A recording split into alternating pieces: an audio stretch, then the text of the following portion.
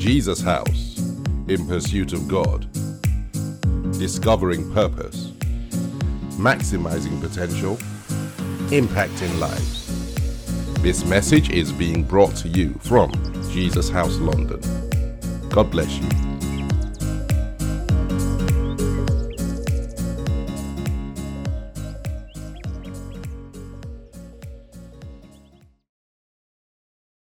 Hallelujah. Amen. Well, today we're going to take a pit stop. We've been on this journey where we've been speaking and trying to break down the word that God gave us at the start of this year to launch into the deep. But during the week, as I mulled over things, I felt that it was necessary to take a pit stop and to go back, because it would be a tragedy if there was anyone in this church who misses what God is saying to us and has said to us. So I'll kind of step out of the track I was going on for today, just to, in a sense, take us back and bring that together with what God has told us this year, to challenge us, to inspire us, to encourage us. And if you want a title for what I'm going to share with you, it's the manifestation of His Word. The manifestation of His Word. Now, the Lord has spoken to us very clearly. He has to have spoken to us. If not, like the Bible says, we are of all men the most foolish if we assume He has and He hasn't. He spoke to us sometime last year, towards the middle part of the year, out of two scriptures. And we literally spent the rest of the year trying to grapple with this word, trying to unpack the word and bring application to our lives. He spoke to us out of Isaiah 43, verses 18 and 19. And let me refresh your memory. He said to us, "Do not remember the former things, nor consider the things of old. Behold, I will do a new thing. Now it shall spring forth. Shall you not know it? I will even make a road in the wilderness and rivers in the desert." If I know anything, this I know, that God spoke that word to us as a church. I actually think that it's not just a word for Jesus House. I think it's a now word. It is what God has spoken into the world and spoken into His church. The message would put that scripture like this. Same scripture, Isaiah 43, verses 18 and 19. Forget about what's happened. Don't keep going over old history. Be alert. Be present. I am about to do something brand new. It's bursting out. Don't you see it? There it is. I am making a road through the desert and rivers in the Badlands. Yeah? Same scripture, different language, but same emphasis.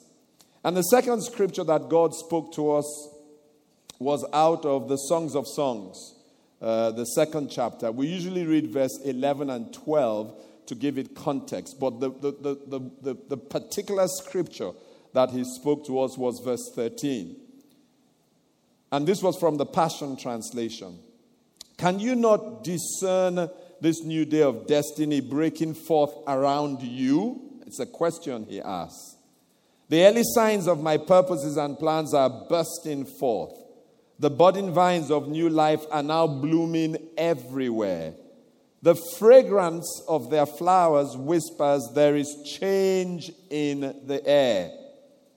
Arise, my love, my beautiful companion, and run with me to the higher place, for now is the time to arise and come away with me. And so for 6 months or so, this is where we were. God has spoken to us. What does this mean to us? What's the application to us? And some of us have already started to experience the manifestation of that word, and all of us will, as long as we receive it as God speaking. It is the word of God that has application to us.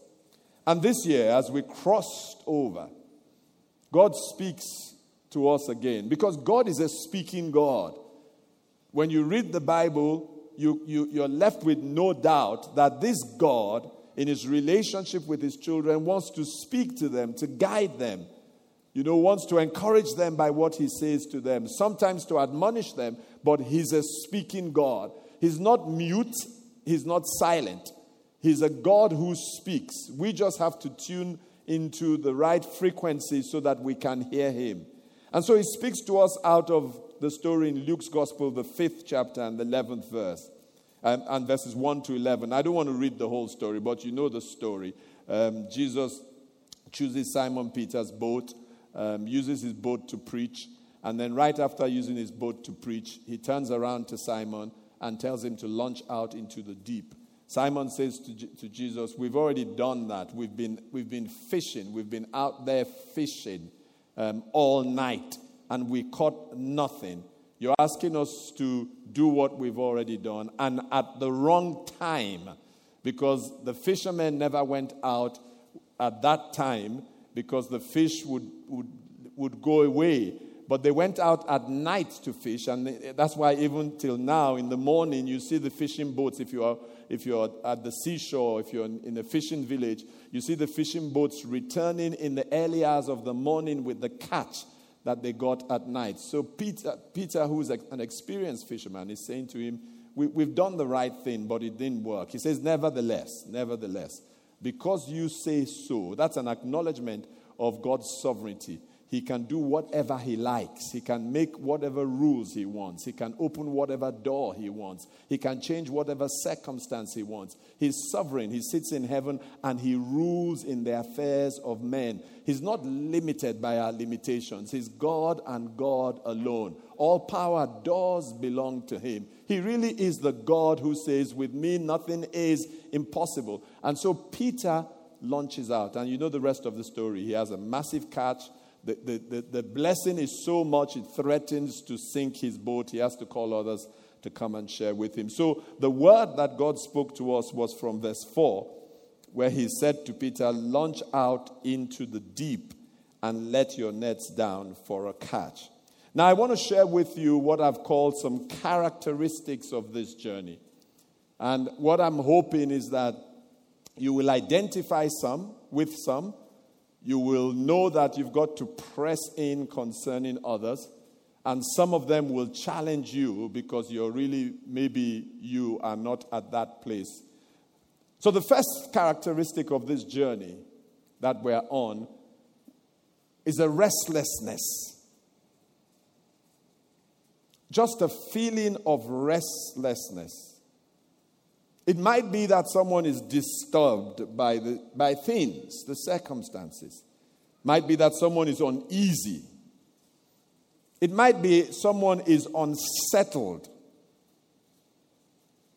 Sometimes it actually becomes anxiety or someone being troubled. It's what Bill Hybels called a holy discontent and wrote a book about that. And this restlessness, in whatever expression that it comes, is induced by many factors. Sometimes it's just boredom. Just, same old for so long. There surely has to be more to life than this. And sometimes it's the routine that has become numbing. The same routine. And after a while, it's just become numbing. And it induces restlessness. The mundane. Just going through cycles of life that a person knows this thing is really going nowhere. But we're just busy circling the same mountain. A lot of times is a restlessness that comes to a person who is spiritual and finds that they're trapped in religion.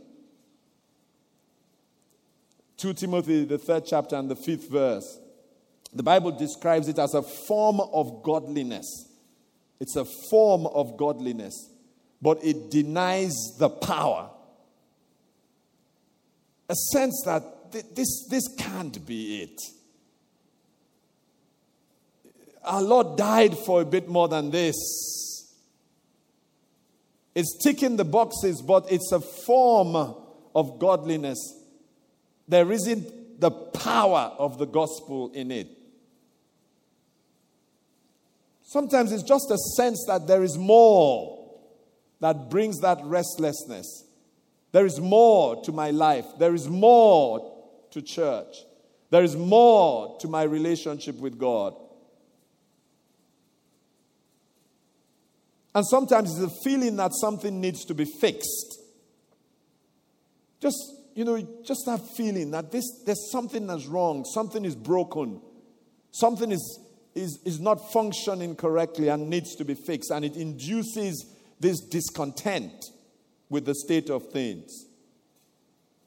And sometimes it's failure. That was Peter's story. He toiled all night and failed.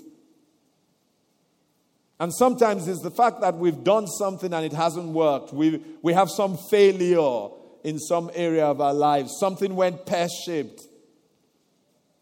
And it could be these things and more, but the thing is that there is a restlessness in our hearts, in our spirit. Number 2, characteristics of this journey. A personalization of the word.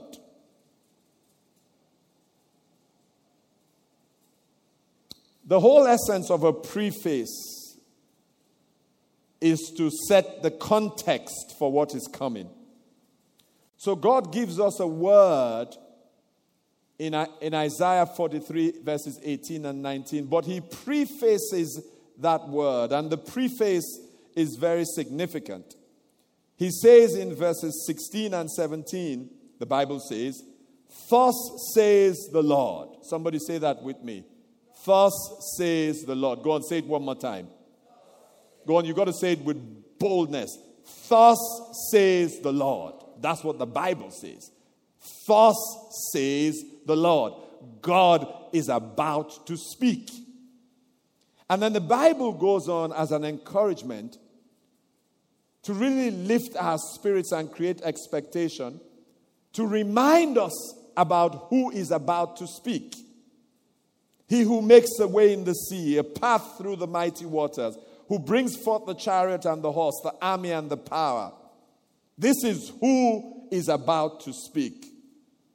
"Thus says the Lord." And then verse 18 and 19, he begins to speak.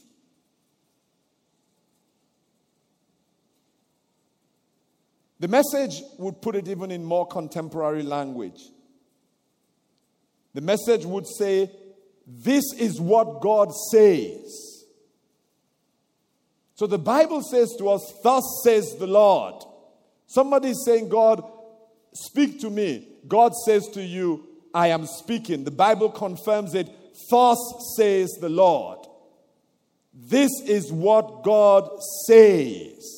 And then goes on to tell us what God says. And when you look at the story with Peter, it's the same thing. Verse 4 says, when he had stopped speaking, he said to Simon, he said to him, he spoke to him. It would be an exercise in futility and, frankly, madness to embark on the journey if God hasn't said. The results will be disastrous. But the evidence before us. God is speaking to us. He turns to Peter. He's been speaking generally to the people. But then when he wants to speak to Peter, he turns to him and speaks specifically to Peter. So he's been preaching generally. And I don't know what he preached generally, but he might have said similar things. But then when he wants to get the word personalized, he turns to Peter, addresses Peter, and says to Peter, launch out into the deep. Now, in this journey, you have to personalize the word. It has to be personal to you. There is the Logos, the word that is spoken, the written word of God. And frankly, when I speak from here, it's really a Logos that I am speaking. It's the general word.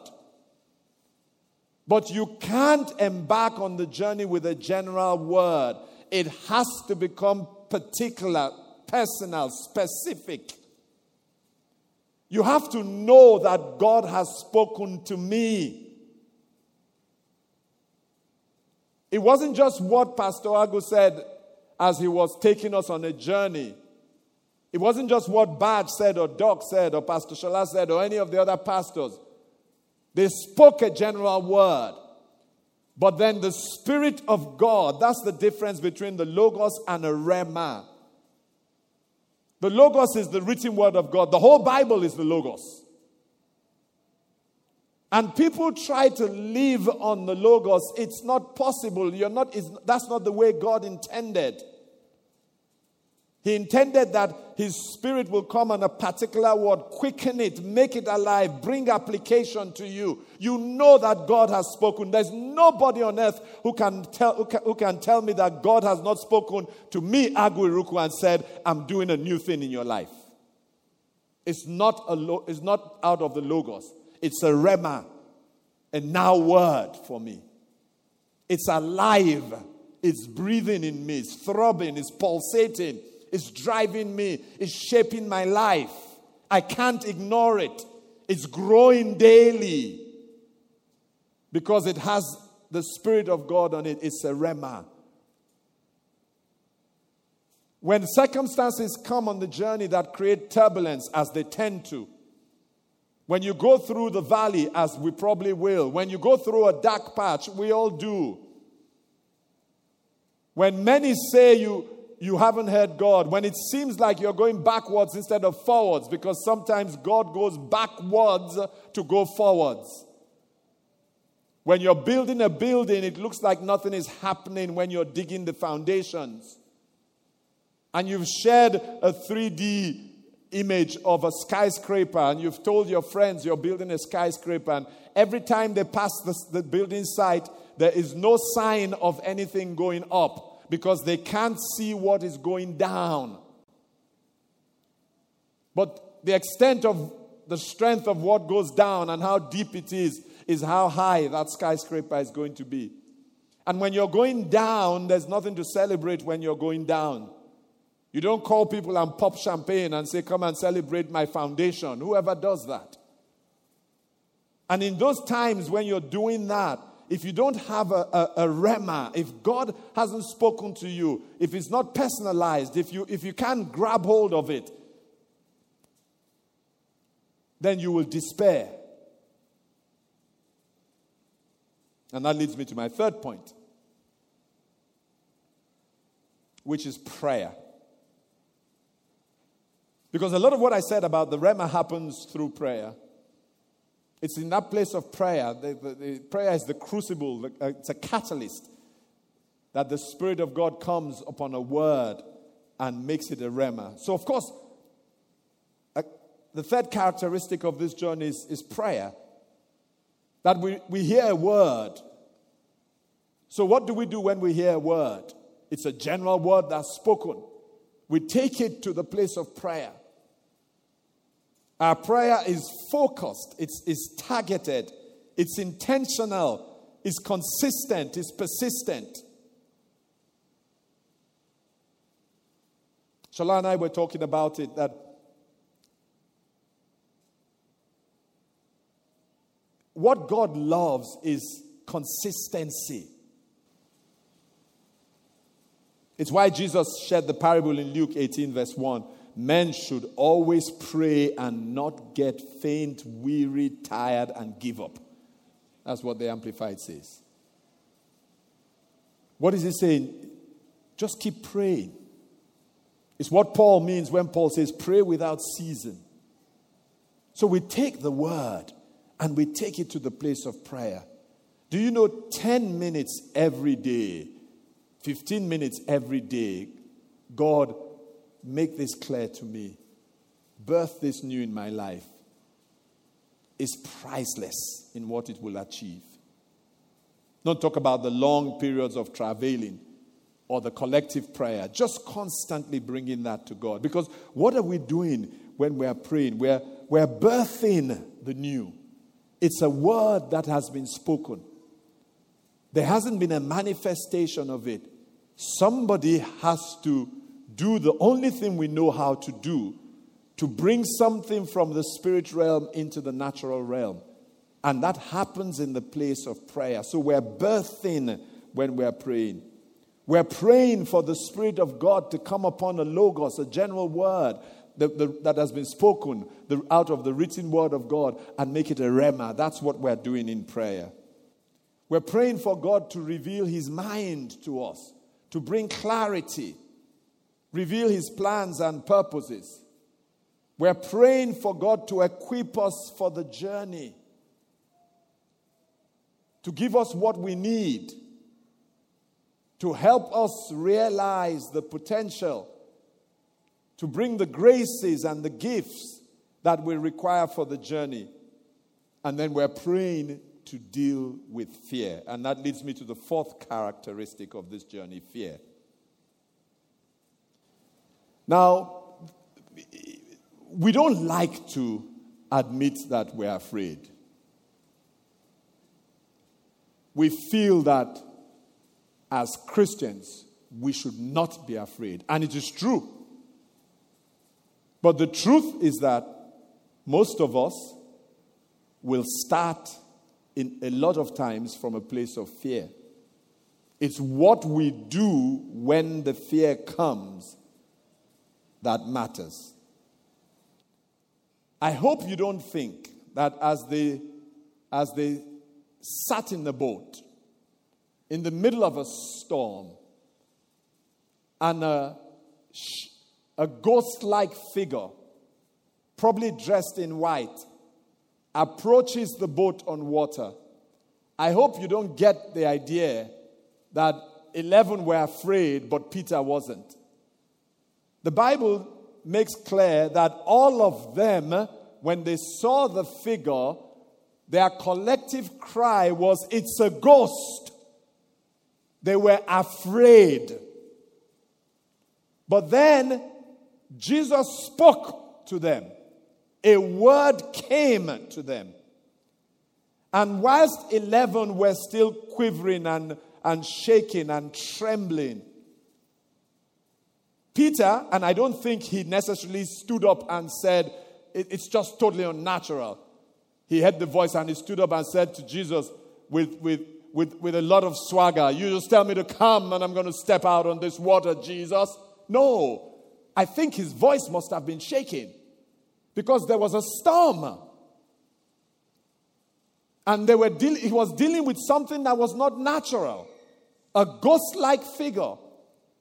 But out of his fear, probably with his voice quivering, maybe his body trembling, he speaks, "If it is you, if it is you, if it is you, Jesus, tell me to come." He's dealing with the fear. And then Jesus gives him a word, "Come." And because the word goes and he embraces the word displaces the fear to some extent, and we don't know to what extent, but enough of it was displaced for him to step out of the boat and walk on water. So there will be some sort of fear a lot of times, some sort of Anxiety maybe, worry maybe, some tension, some apprehension, some trepidation. There will be.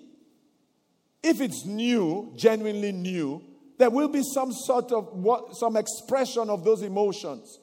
What if it isn't God? What if I get it wrong? What if I fail? What if they laugh at me? What if they mock me? What if I become ridiculed?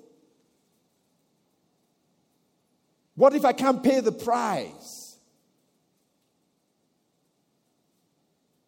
And yes, God has not given us a spirit of fear, we know that, or timidity, we know that. But He's given us a spirit of power, love, and a sound mind, we know that. But that has to become a reality. It has to leave the pages of a book and seize your life. Don't for 1 second think that Moses wasn't afraid when he heard the sound of thousands of horses. You know, you just got to imagine that sound. The hoofs of war horses pounding the ground. Not only was he hearing the sound, the ground started to shake under his feet. He could hear the murderous cry of angry Egyptians bearing down on him. He knew he was finished. It was shish kebab. It was over. He looked at the Red Sea. Who can swim across this massive obstacle? God, we are in trouble. It is with that mind, and I'm sure with some degree of trepidation, that he goes to God to cry out to God. And then God speaks to him. And that's the difference. When the word of God comes, it is how we seize it, how we study, meditate on it, how we confess it. We confess it, confess it, confess it. Believe me, you speak it until it changes you. And one day you wake up and there's been a displacement that has taken place. The word has displaced the fear. But it doesn't come from sitting in a service and hearing a sermon, from watching something for 3 minutes on TBN or any of those things are all catalysts. It comes from someone receiving a word. God has not given me a spirit of fear or timidity. He has given me the spirit of power, love, and a sound mind. From someone taking that word into the crucible of prayer. From someone studying that word, meditating on that word, confessing that word, confessing it, declaring it, proclaiming it over their lives. And one day, that displacement takes place. The fifth characteristic is change. When you say, God is doing a new thing in your life, doesn't that excite you? Does it excite you? God's doing a new thing. It's a new day of destiny. Those are, good phrases for a preacher. But when the rubber hits the road, what that means is change. So the scripture God gave us says, even the flowers are whispering, there is change in the air. Now, most people will be challenged with change. We all are. We like what we know. We like what we're familiar with. Who loves the unknown? No one is a masochist. Loves the unknown. Loves the uncertainty. But then, the just shall live by faith. That's how we're wired to live. That's why we never stay in the same place. That's why we're constantly moving. There's a book called Who Moved My Cheese by Dr. Spencer Johnson, I think it is. I would recommend that book to you. Who Moved My Cheese. It'd probably do a better job than me about preaching about change. But can I say to you, if you're expecting the new, be ready for change. There's going to be change all around us. I know people don't like change. When the temple was destroyed in Jerusalem, and then in the time of Zerubbabel. They rebuilt the temple. The people who knew the temple in Jerusalem, when they saw what they had rebuilt, they burst into tears, serious wailing. And why were they crying? It's not like the other one. We thought you would do it exactly like the other one. But God was doing a new thing. And it was the younger people who, rather than wail, were celebrating because they didn't have the burden of history and the burden of the past. And you know, when I talk about change, the one thing that changes on this journey is you. That's the beauty of it. If you're going on this journey with God, the one thing that changes as you grapple with these new things is you. You become deeper. Your relationship becomes stronger. You have more faith. Your prayer life changes. Your study of the word changes. Literally, you undergo a transformation. Number 6.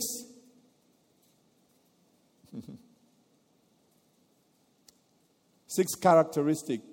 I borrowed the phrase from a book that one of our pastors who I really trust prophetically, gave this book to me. And it's interesting because I was at a point where God was saying to me, Agu, you're becoming emotional in this journey. And who won't be emotional? You know? We're all emotional beings. We have relationships. We care about people. But sometimes our emotion gets in the way of what God wants to do. And God said to me, you're becoming emotional. He says, because certain things should end. And you're prolonging them because of emotions. This is what God was saying to me. And you can't take the new without winding down the old. It's a no-brainer. I mean, how many hands do you have? If somebody wants to give you a gift and your hands are full, then you simply can't receive the gift. You've got to put down something that is in your hand, bring an end to whatever it is, and then present hands that are empty and open to be filled by new things. Does this make some sense? The Bible puts it in this way. You can't pour new wine into old wineskin. So God was saying to me, you're letting your emotions get in the way. Make decisions and just follow the plan. And the day after God says that to me, this daughter of mine, spiritual, says, oh, Pia, I think there's a book you would like to read. I said, yeah, okay. She said, I'll send it to you. I think she said it was impressed on her heart that I need to read this book. The book arrives, Mark, and I bring the book out. It says, Necessary Endings by Dr. Henry Cloud. How many know that if I'm looking for God to speak to me, He's speaking to me? And the truth is that there have to be necessary endings. Some things just have to end. Some relationships have to end. It's not that you're fighting anybody or quarreling, but the season of that relationship in that manner is over. It's over. It has served its purpose both for you and for the other person. So the season is over. At various stages in my life, there were people who, for example, I would speak to every day, speak to 5 times a day. You know, they were very present in my life. But the time came when they are no longer so present. When I do see them or when we do speak, we kind of catch up from where we left off. But I can't insist that they must be present in the way that they were. No, the season has changed. And some relationships you have to end. And I know I'm speaking to someone. It is not a good relationship for you. You know that. It is toxic. It is evil communications corrupting good manners. It is polluting. And somehow you think you can manage pollution. And maybe God is saying to you there's a necessary ending that needs to take place for the new to start. So the Bible says in Ecclesiastes 7 verse 8, the end of a thing is better than its beginning. Isn't that profound? And when you read Ecclesiastes verse 7, it is full of sayings that just jolt your mind with how deeply profound and unusual they are. The end of a thing should be a time of celebration, because the end of the thing means the start of another thing, another season, another phase. Number 7 characteristic as we come to an end. There will be resistance on this journey. Of course, there will be spiritual resistance. Ephesians 6 verse 12, Paul makes us understand that we've got this hierarchy of organized evil that is standing against us. Bodiless persons with an assignment. The assignment is to stop you and I, stop the church from entering God's plans. God's plans, as He has spoken to us, is I'm doing a new thing in your life. And there's this whole organized hierarchy of wickedness. And Paul calls them powers, which tells us that they do have some power. It's just that the one to whom all power belongs is our Father. Otherwise, we're finished.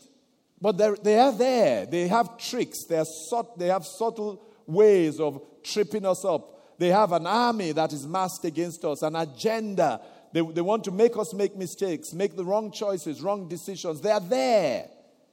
And they are there to resist us, to imagine that they are not there, and to think that we can just go on and just embrace the new and start to celebrate the new, whatever that is for our lives, is foolishness.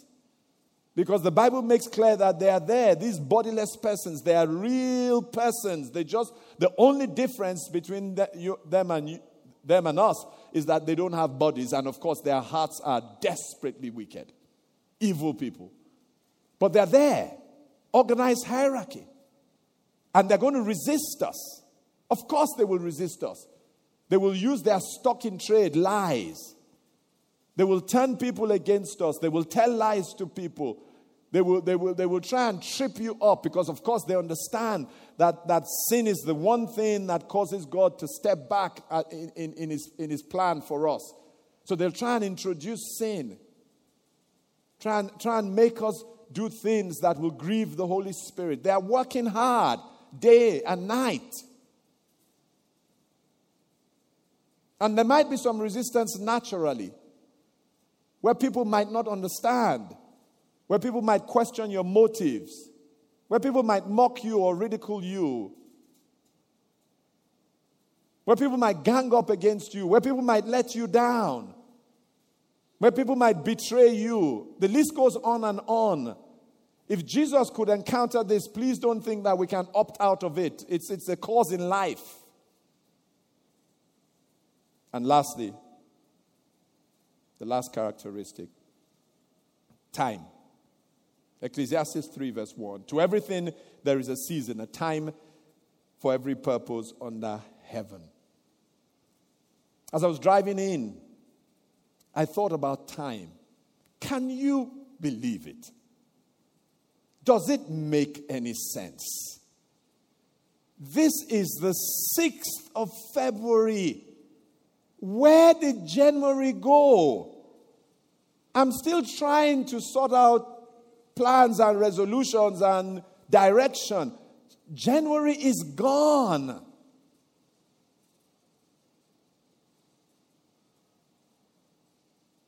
Time, it would seem, is on a fast track.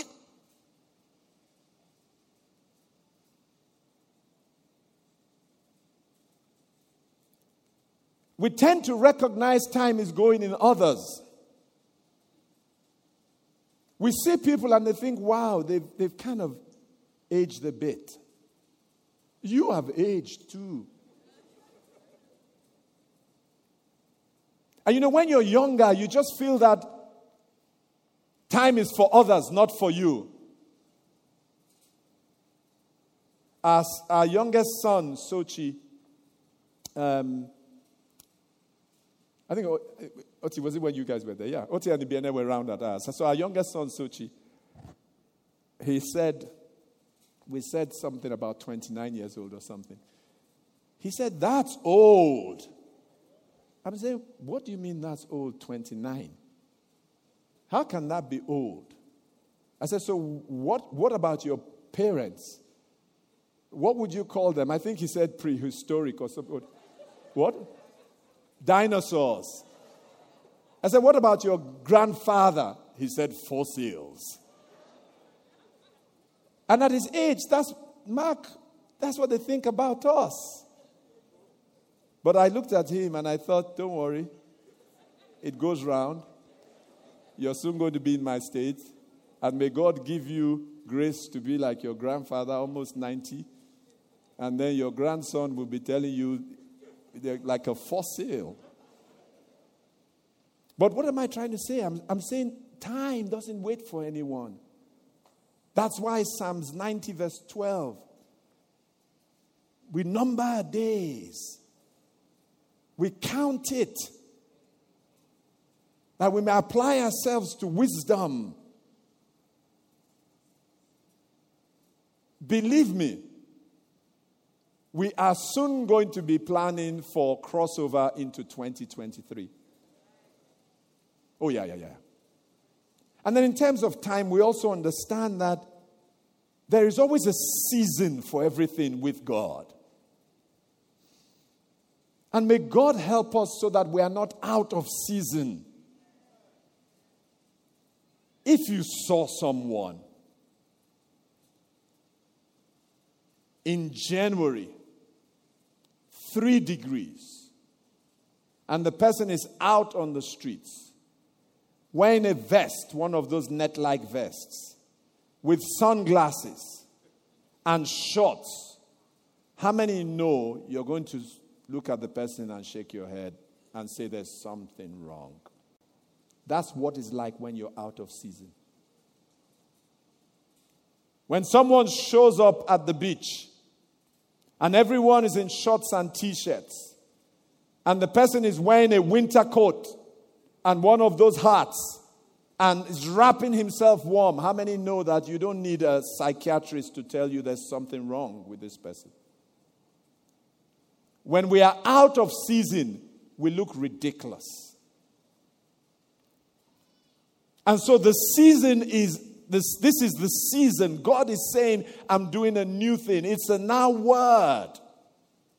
God is saying, launch out to the deep. It's a now word.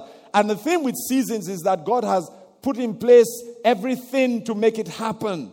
Because it's His word. And He watches over His word. He hastens to watch over His word to see it come to pass. That's what He says. He wants it to happen.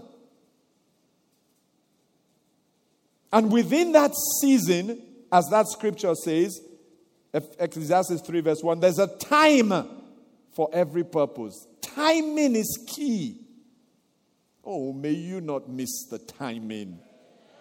May you not miss the timing.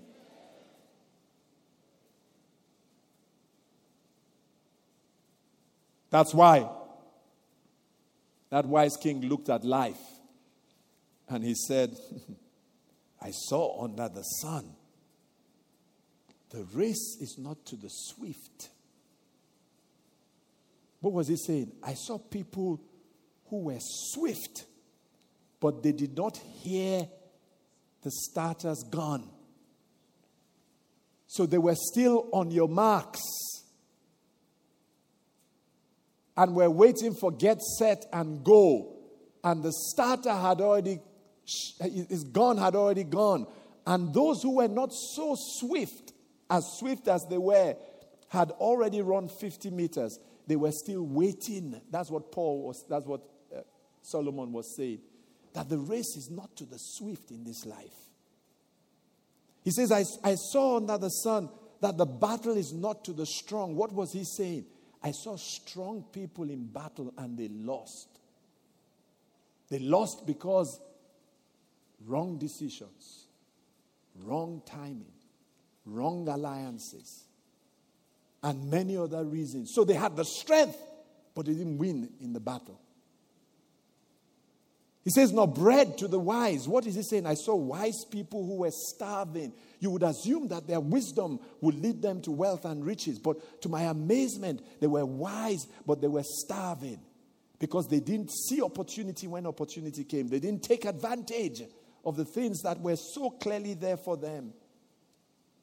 They missed the timing. Now, riches to men of understanding, you would assume that because the person has understanding, that the person would know what to do to bring riches. But he says, I saw men of understanding who were dirt poor. And he says, I saw men of skill, but they had no favor.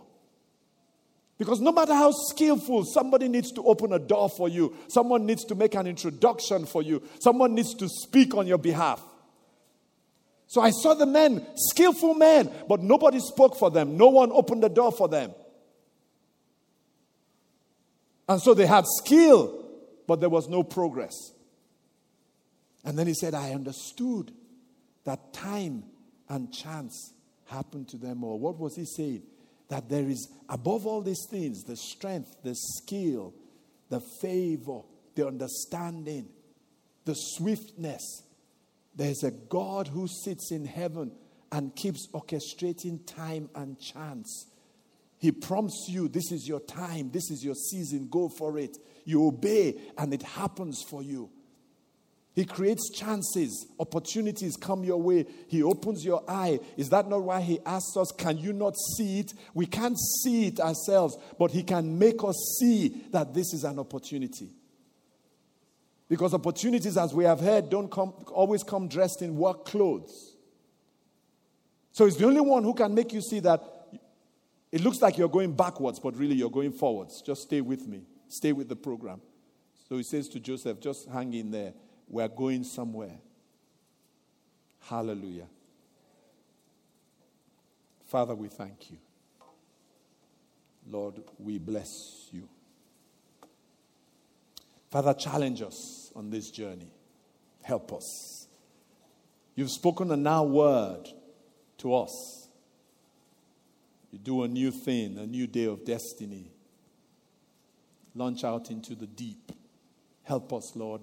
Bring application of this word to our lives, Heavenly Father. And if there's anybody who hasn't started this journey, it starts by entering the door, giving your life to Christ, starting a relationship with Him. I'd be privileged to lead you as He's knocking on the door of your heart and you open the door of your heart. If you would just say this prayer with me.